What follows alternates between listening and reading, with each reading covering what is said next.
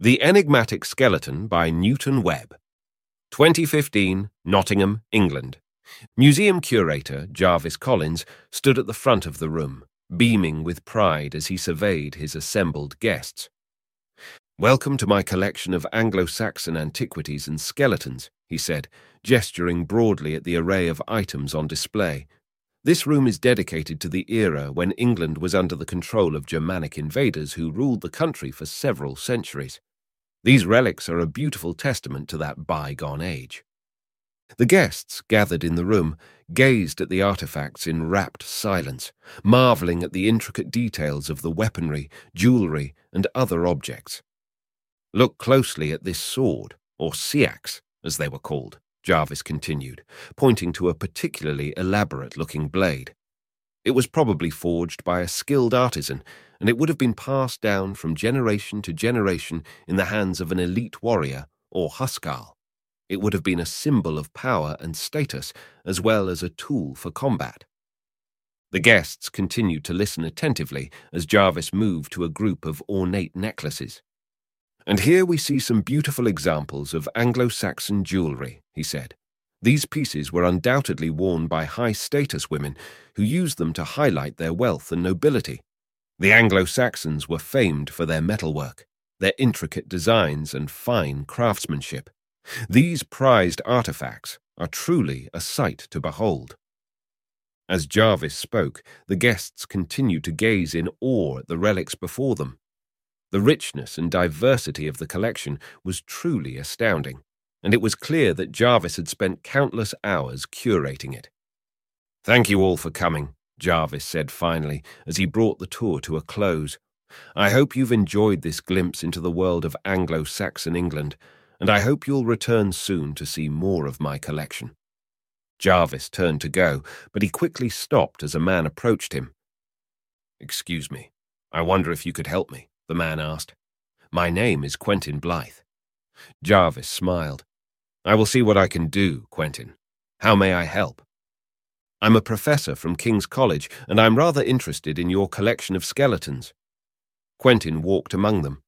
"I would really like the opportunity to perform a DNA test on them." Jarvis nodded. "That's certainly possible," he said. "I'll need to take your contact information and get back to you. Can you give me your telephone number?" Quentin nodded and gave Jarvis his contact information.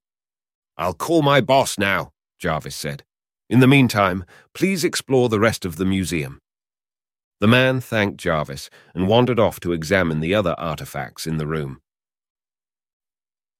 Jarvis returned to find Quentin examining one of the skeletons in its glass display case. "Ah, yes, that is the skeleton of what we assume to be an ancient warrior. You can see from his skull that he died from blunt force trauma." "What a startling observation." Quentin walked around the display case, peering at it from all angles. "You are clearly an expert in your field. Are you an osteobiographer?" "An amateur at best," Jarvis said, bowing his head obsequiously. "And are you familiar with the external occipital protuberance?" Quentin turned to face Jarvis, who was smiling even wider, his eyes glittering. "I believe the modern vernacular would refer to it as text neck." Jarvis reached into his pocket. "Tell me, how did you learn about osteobiography?" Quentin adjusted his glasses. "Oh, I studied. Not at King's College. I just phoned them, and they don't have the foggiest notion who Quentin Blythe is." Jarvis pulled an ancient iron blade from his pocket. Quentin lunged forwards, knocking the ceremonial dagger to one side and cracking his fist in Jarvis's chin. Jarvis fell to the floor, kicking out, his leather shoes smashing into Quentin's knee. As Quentin fell, Jarvis rolled on top of him, stabbing repeatedly with his knife. Quentin gurgled, blood frothing from his lips as his lungs were punctured. He mouthed something. "Sorry, I can't make that out," Jarvis said, gasping for breath as he continued to stab Quentin's body. He stopped as Quentin's struggling ceased. "I'm afraid you won't be getting your DNA test. Death, they say, acquits us of all obligations." He smirked at the corpse of the interloper. "And I certainly don't want anyone examining my collection that closely." Jarvis paused as the guests looked around at the exhibits.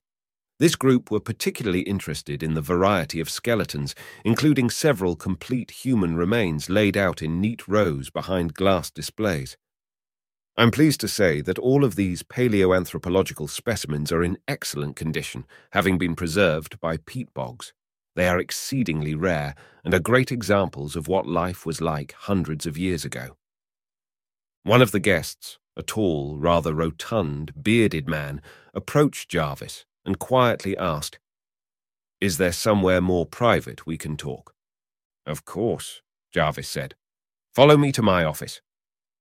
Jarvis led the guest to a small side room where he gestured to him to take a seat. "Please, how may I assist?" Jarvis said, smiling. The man pulled out his badge. "DCI farthing. That's a nasty bruise you have there. Not caused by anything too tragic, I hope?" "Not even anything as exciting as an SRI," Jarvis said.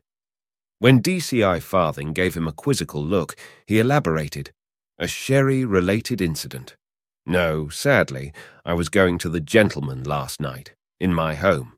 The lights were off, and I tripped on the top step." "Well, I'm sorry to hear that," DCI Farthing said, pulling out his notebook. "I'm investigating the disappearance of a private investigator. His diary said he had an appointment here 3 days ago."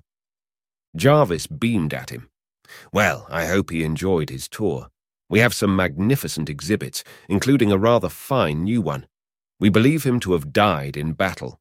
Marks on its ribs indicate someone stabbed him repeatedly with a small bladed object, possibly a dagger." He motioned to the door. "Perhaps you would enjoy a closer look at it,"